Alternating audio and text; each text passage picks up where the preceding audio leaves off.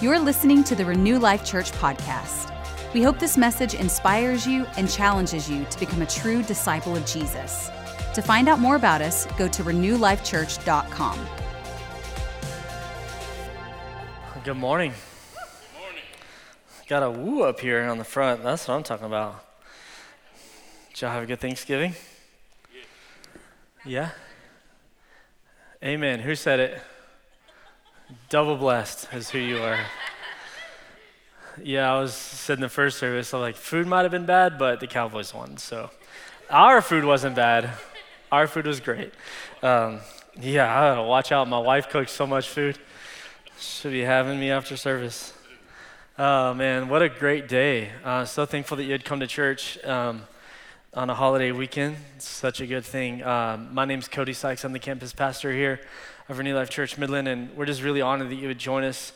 If you're a first-time guest, we want to tell you welcome. Church family, would you welcome any first-time guests in the room? Thank you so much for coming. Pray that you are blessed today by the worship. Obviously, our worship team is amazing, incredible. It's so cool to see talent and anointing clash and all of those things. So super amazing. Super honored just to get to share with you this morning.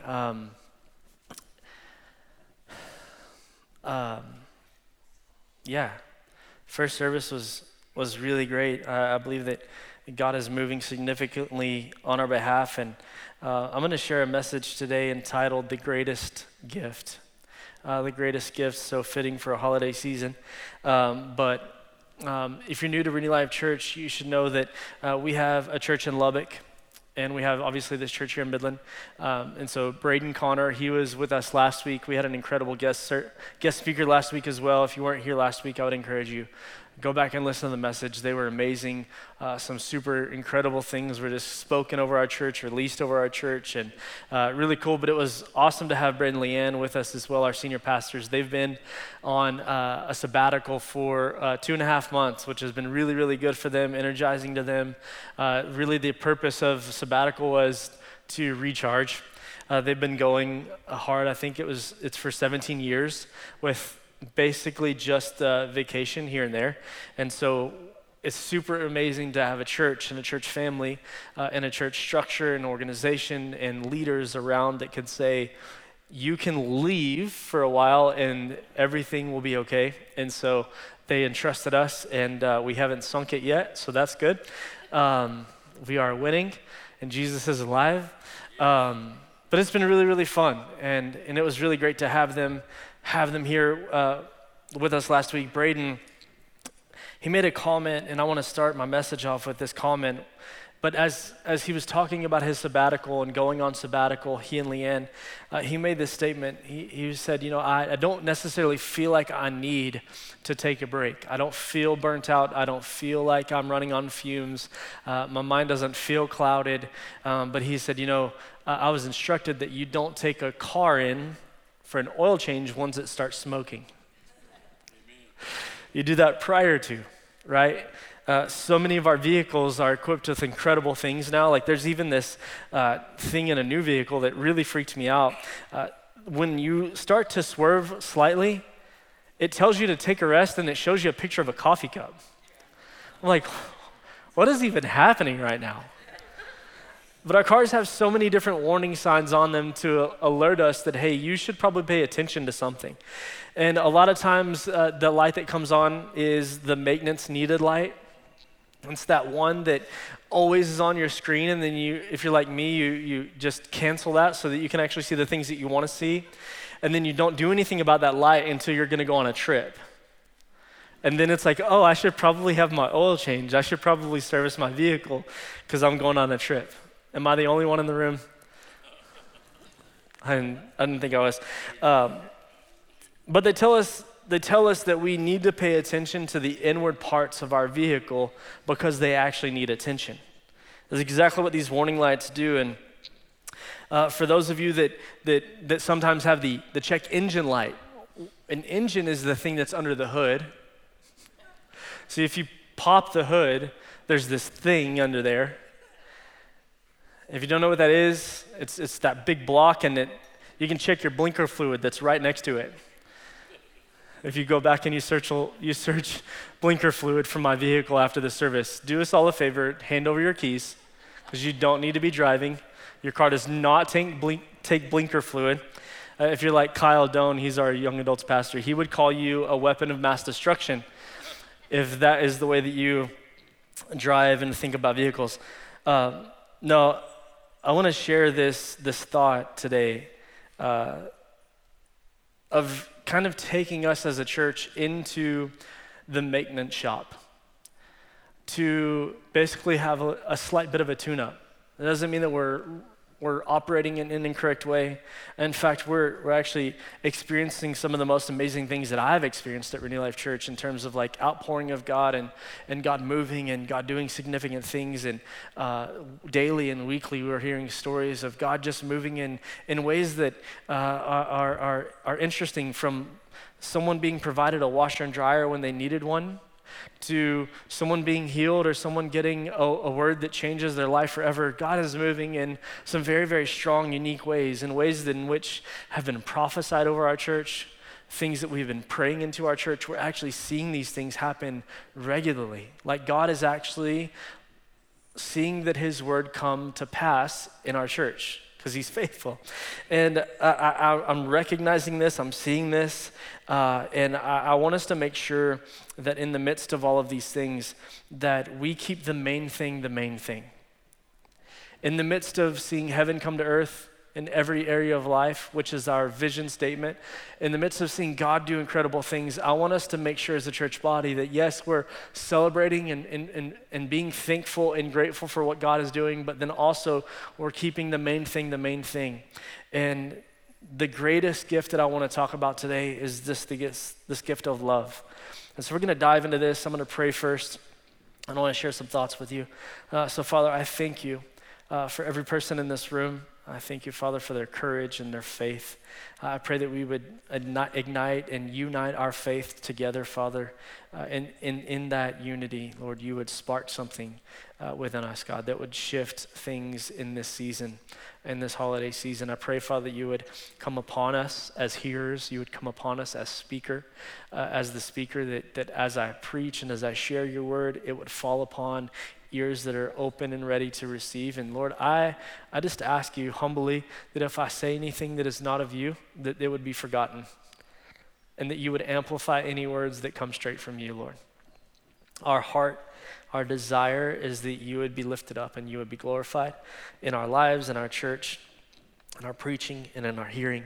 And we thank you for shifting us into new places and new seasons in Jesus' name. Amen. For the last 6 months or so, I've had the pleasure of getting to meet with a leadership coach, which is really, really fun. This guy is an incredible guy, light years beyond so many of the ways in which I think. He oversees, as an executive pastor, oversees a church of 30,000 people, a staff of over 600 people. So to say that he can think on a high level is an understatement. His circles of thinking run circles around my circles of thinking. And so it was just an amazing time of meeting with this man. I got to meet with him once a month for 6 months, but he said something in the last meeting that we had a few weeks ago that has just stayed with me, kind of rattled me a little bit. It's just one of those statements that just stayed with me. He said this. He said, Cody, you have to remember one thing in all of your leading. The act of ministry never changes. The act of ministry never changes. And if you wanted to simplify the definition of ministry, you could just say ministry is the act of attending to someone else's cares. The act of attending to someone else's cares. And he said that act, the act of ministry, it never changes. If you think about this concept in the context of like a shepherd takes his flock, moves his flock, leads his flock of sheep in such a way that they're always put in the best position to receive care. They're always led to the best grasses and the best fields so that they could consume the best food and graze the best land. A good shepherd would also make sure that he led those sheep to the cleanest water that was possible. because it was going to build up the inward parts of the herd. The herd becomes stronger when they receive care really, really well, and when they're cared for really, really well. He leads them in the places where when they lay down, they're in a place of protection, in the places of rest. He does all of these things because this flock has been entrusted to him, and he's actually taking ownership of them. We've heard scriptures like Matthew chapter 18, verses 12 and 13. It says this, it says, "What do you think if a man has 100 sheep and one of them goes astray? Does he not leave the 99 and go to the mountains to seek the one that was straying? And if he should find it, assuredly I say to you, he rejoices more over that sheep than over the 99 that didn't go astray."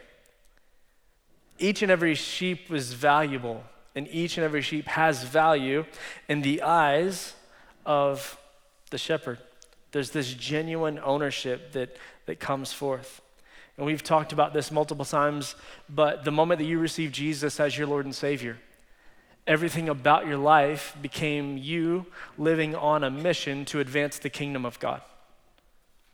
Everything about your life, the moment that you stepped into the saving knowledge of Jesus and received everything that he did for you, and you exchanged your old life for his new life, everything about your new life is spiritual. You are a part of a large body of believers who has a part to play. Your part might look different than every other part, but you have been given a part. We've all been dealt and given a ministry, and that ministry is the ministry of reconciliation. 2 Corinthians chapter 5, 18 and 19.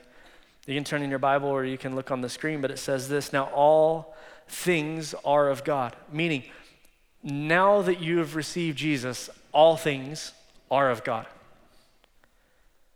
who has reconciled us to himself through Jesus Christ and has given us the ministry of reconciliation. That is, this is what it is, that God was in Christ reconciling the world to himself, not imputing their trespasses to them, and has committed to us the word of reconciliation. Meaning, you have a ministry, I have a ministry, and our ministry is to always be pointing people back to the Father. It's exactly what Jesus did his whole ministry. It's what it's even talking about right now, right here in this. He said he was in Christ reconciling people back to himself. Your purpose and my purpose is to constantly be pointing people to the Father. So my reason for pulling us into the maintenance shop this morning is not because we're doing something wrong, but I don't want us to elevate the gifts or tools of ministry above the motivation for which we minister from. And that motivation is love. I want to make sure that we don't switch the wires, so to speak. I hear so much talk, and I love this, but I hear so much talk about gifting and the gifts. What is my gift? This is my gift. What is your gift? I'm here so that I can use my gift. When do I get to serve so that I can use my gift? Will you tell me what my gift is? When do I get to use it? There's a lot of talk about giftings, and I want you to understand, we fully believe in the giftings of God. We fully believe in the manifestation of the Holy Spirit come upon you, and that you operate in a gift of healing or a gift of words of knowledge or faith or whatever that is, generosity. But I want us to pay attention to the idea that we don't switch and put gifts before purpose or gifts before fuel. There's this idea that gifts are given so that ultimately we could use those gifts to reconcile someone back to the Father. That's the purpose of the gift. It's not to elevate me. It's not to elevate you. It's to actually put you in closer proximity to the heart of God for your life. A word of knowledge or a prophetic word is meant for you to actually understand that God of the universe is thinking about you in that exact moment.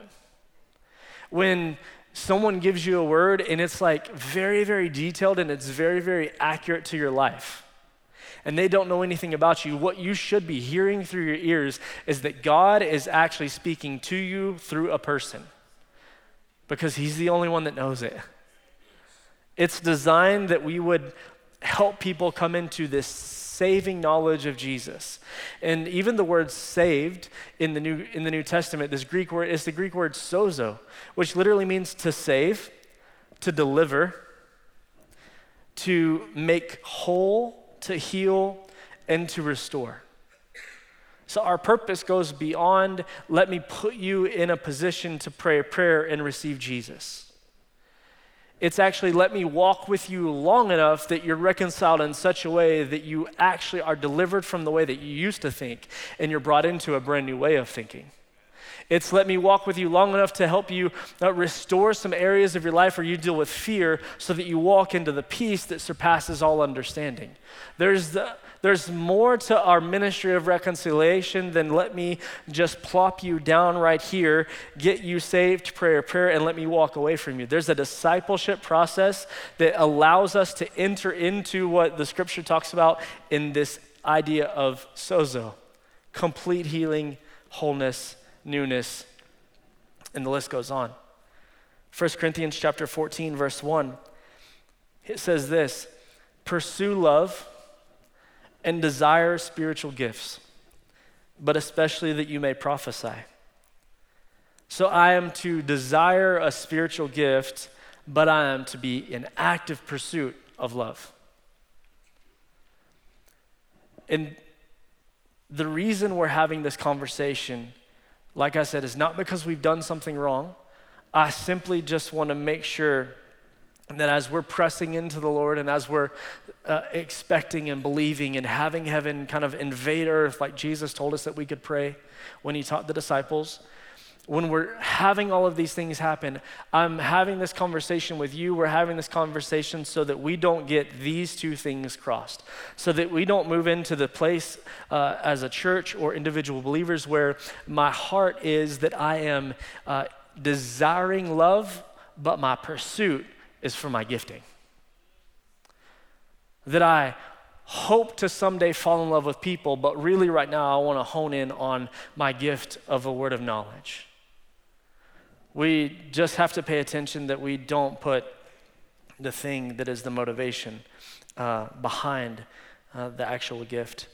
When my heart is on and full of love for you, that is the moment that my gifting is utilized in a way that God gets glory. When my heart is not for you, and I utilize my gift, it is so that I get glory, so that I feel good about the thing that I have a lack of, which is love.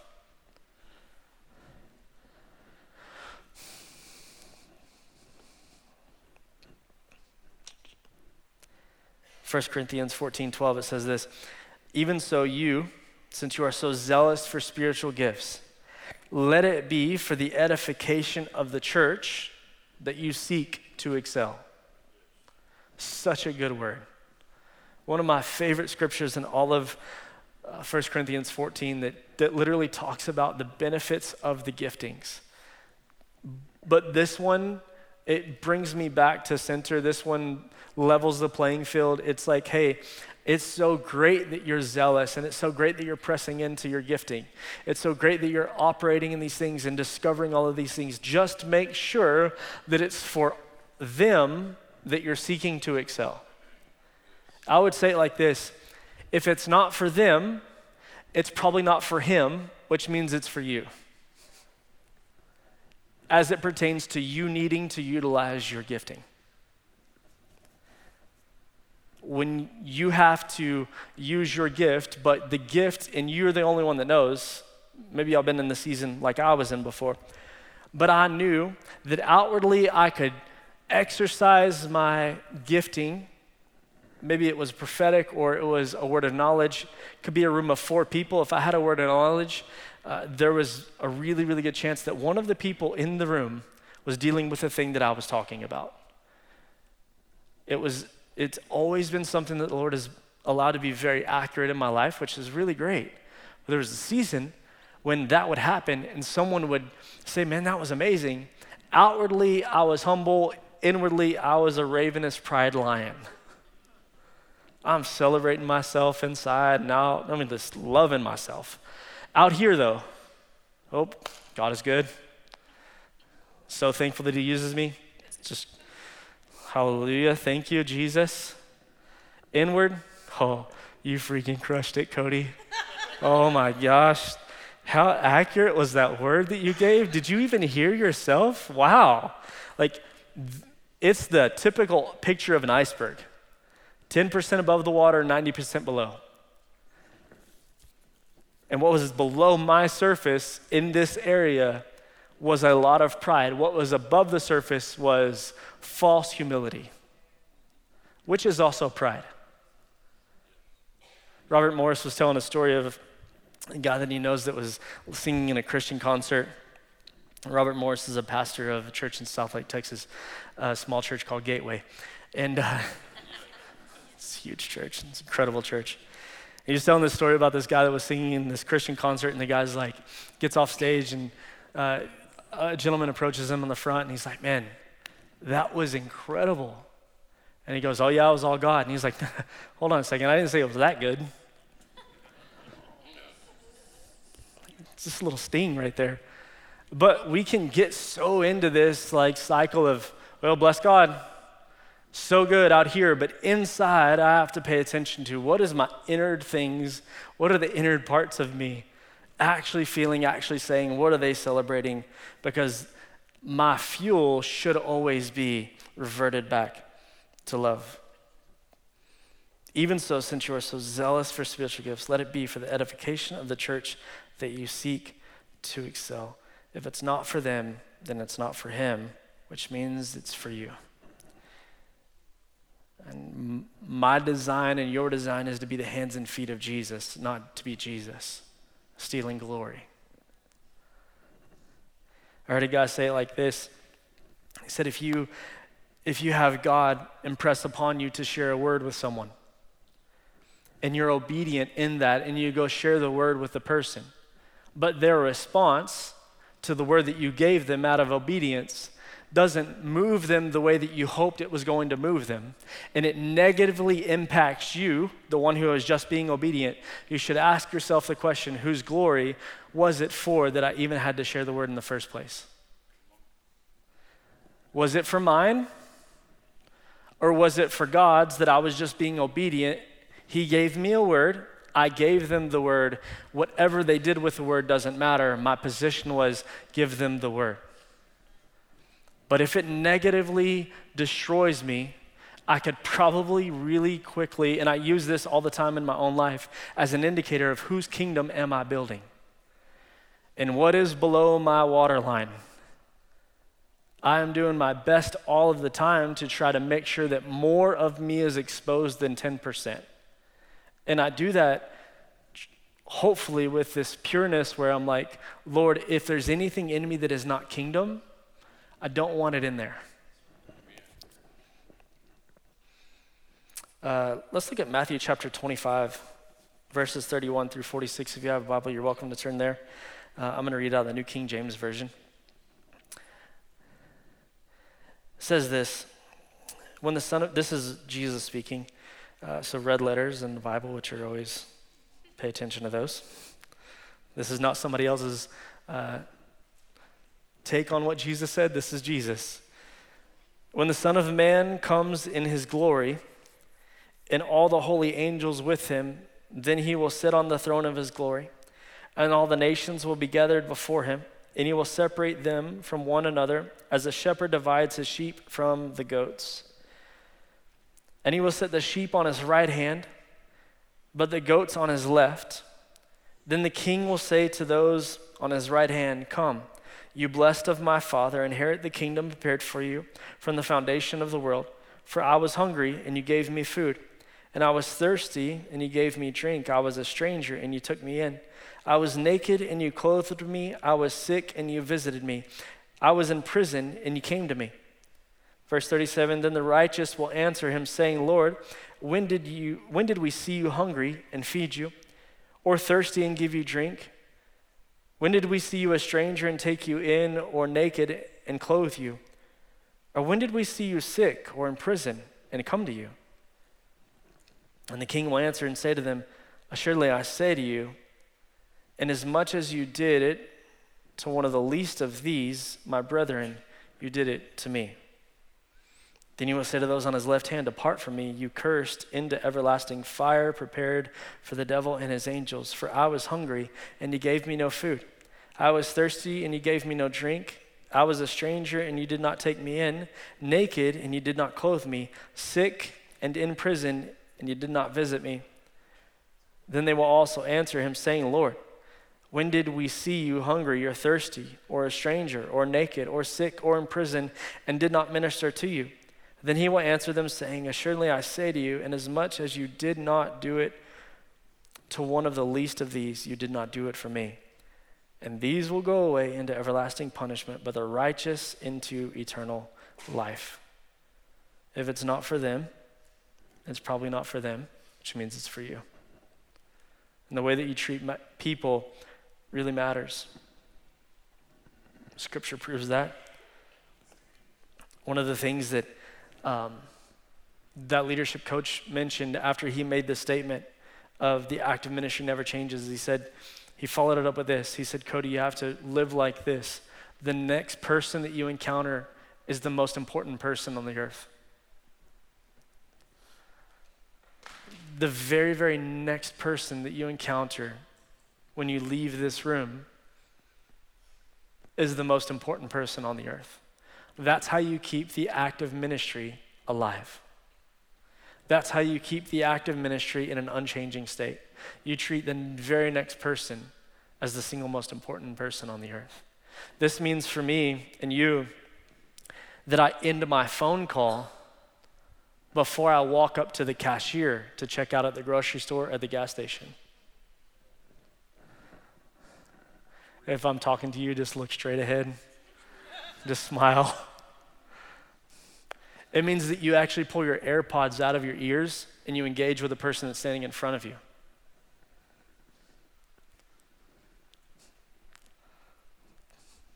This is fun. But this is a way in which we get to utilize this word and say, you're the single most important thing in the world right now. It means that when I place an order, I look at my waitress or my waiter in the eyes. It means that I treat them like a person while they're serving me, because actually, as a born-again Christian, I'm serving them too.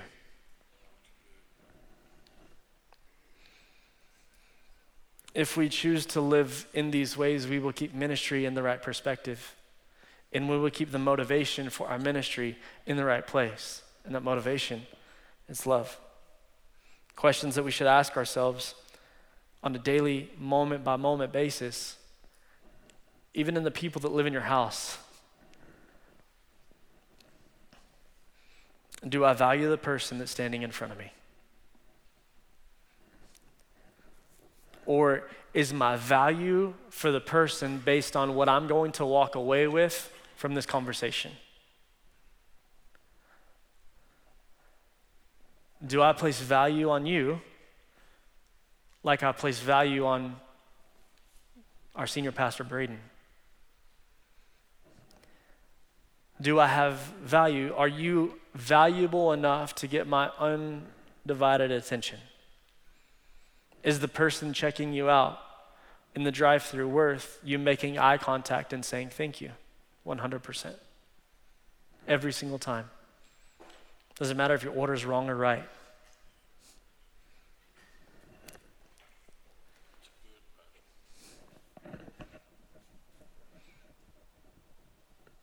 The thing is they might not be hungry for food and they might not be thirsty for water, but they might be hungering, they might be thirsting for someone to actually notice that they're a person. You might be the one person that asks them in an entire day, "How are you? How's your day going? Thank you." I procrastinated on Thanksgiving. Anybody else? Thank you for not making me alone. And I went to HEB looking for a pot to fry turkey on Thanksgiving morning. And the Lord shined down on me, and there was a pot. But in the midst of this, like, there's a lot of people, I wasn't the only one. There's a lot of people in the place. And this one lady in particular, like, that worked at HEB. And I never go to the new HEB because I don't know where anything is there. Like, it's further to go to the old one, but it's faster because I know where the things are. And I just had that look of puzzled bewilderment, like, where are the things here? And she was like, can I help you with something? And I was like, at that point I had found a pot, and I was just looking to make sure that there weren't other pots of different sizes that I needed. And I was like, no, I'm good, thank you. And I was like, how are you? How's your day going? Like, thanks for working today. And it literally was like someone had spoken to her for the first time the whole day. I just took a couple of seconds, 5-10 seconds, for a very, very quick engagement that I could tell instantly lifted her out of a place of, I'm just having to be here. And we have the opportunity to do this all of the time. One of the things about ministry is ministry doesn't always mean that you have to have something to say. Sometimes you don't actually have to fix the person while you're ministering.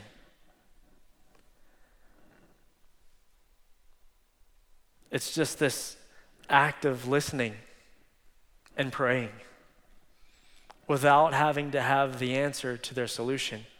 Maybe the answer is, will you just let me talk? I've heard it said multiple ways. You've probably heard it said other ways. But the loudest message that I ever heard wasn't the one that was spoken. It was the one that I could see.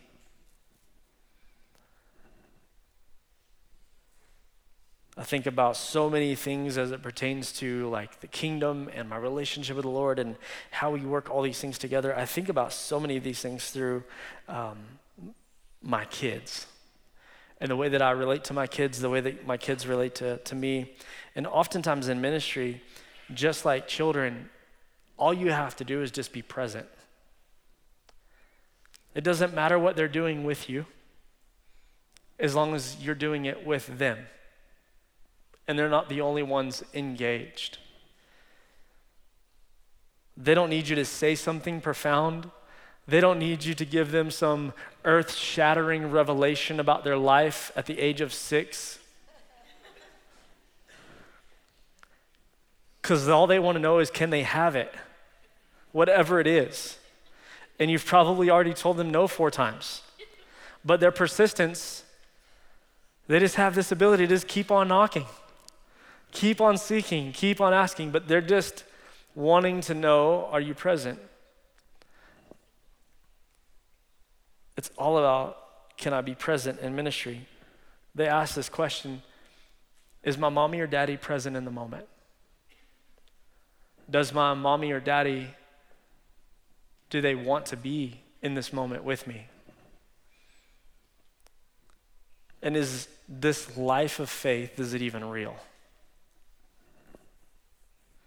And I propose to you that the child on the inside of each and every single one of us, as it grows and as it moves through life and as it connects with people, it's asking the same question.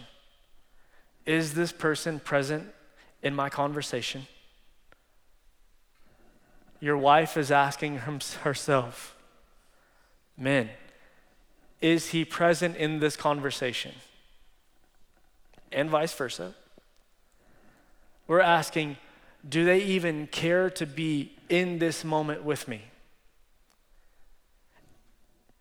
And they also are wondering, is the thing that they've been telling me about concerning faith even real? Because I'm not sure if I'm seeing it or not. That's what the child, I believe, is saying in all of us. I simply don't want us to move into a place where we're top heavy, where we're built like Dwayne "The Rock" Johnson above the waist, and we're built like Big Bird below the waist, right? I said in the first service, there's 2 L's that you can't skip. Leg day and love. Don't skip those. If you do, you will be top heavy. If you pursue your gift and you desire love, you will be Dwayne "The Rock" Johnson on top and Big Bird on the top, and one leg kick and you go down. I'm going to end it with this. 1 Corinthians chapter 13, 1 through 13, it says this: though I speak with the tongues of men and of angels, but I do not love, I have become a sounding brass or a clanging cymbal. And though I have the gift of prophecy, and I understand all mysteries and all knowledge, and though I have all faith, so that I could move mountains, but I do not love, I am nothing. And though I bestow all my goods to feed the poor, and though I give my body to be burned, but I have not love, it profits me nothing. Love suffers long and is kind. Love does not envy. Love does not parade itself. That's not puffed up. Doesn't behave rudely. Doesn't seek its own. It is not provoked. It thinks no evil. Does not rejoice in iniquity, but rejoices in the truth. It bears all things, believes all things, hopes all things, and endures all things. Verse 8, love never fails. But whether there are prophecies, they will fail. Whether there are tongues, they will cease. And whether there is knowledge, it will vanish away. For we know in part and we prophesy in part. But when that which is perfect has come, then that which is in part will be done away. When I was a child, I spoke as a child. I understood as a child. I thought as a child. But when I became a man, I put away childish things. For now we see in a mirror dimly, but then face to face. Now I know in part, but then I shall know just as I am known. And now abide faith, hope, love, these three, but the greatest of these is love. The holiday season obviously is upon us.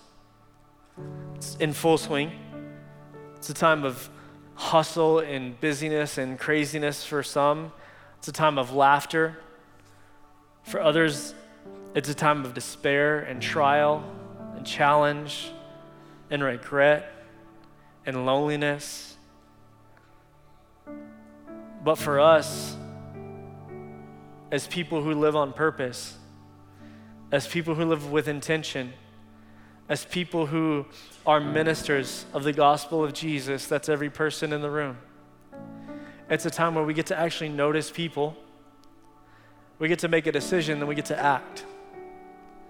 We get to actually put love on display in this season, in every season.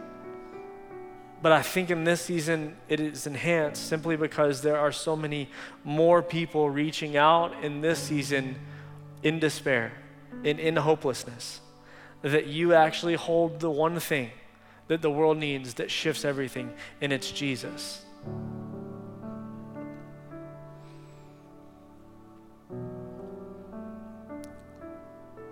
There's a season that we're in right now where we get to shift the narrative for so many people of what the holidays even mean. And far be it from us to be so beyond love that we miss people and we make it about us. It's not who we are, it's not who you are, it's not who I am, it's not what we're doing. I'm just wanting us to make sure that we're balanced and we're not top heavy. Amen. Thanks for listening. We hope you felt encouraged by today's message. If you need prayer or would like to connect with us, find us on social media or by going to renewlifechurch.com.